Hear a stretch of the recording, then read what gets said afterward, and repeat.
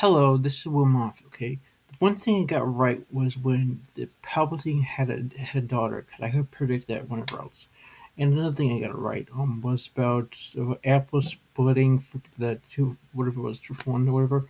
I just maybe God told me that it was going to happen. Okay, I don't know, just that maybe God was telling me something, but I wasn't paying attention.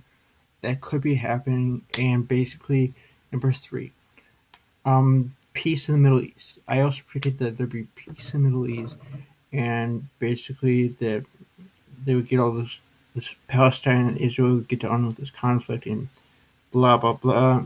And the number four thing is that I hear from my head is that eventually somehow down the way, Emma Watson will go out with me and be my girlfriend, and eventually get married to me and have a child together with me. Please, Father God, I want Emma Watson to go out with me and be my girlfriend, even though I never met her before. God, if we can happen, sure, it happens soon. I'll give you 10% of my Apple stock in exchange for that. And I want to have a child. I'm gonna get married to Emma Watson and have a child together soon. Okay, thank you, God. Amen. Okay, please make it happen soon. My name is Will Moffat. Okay.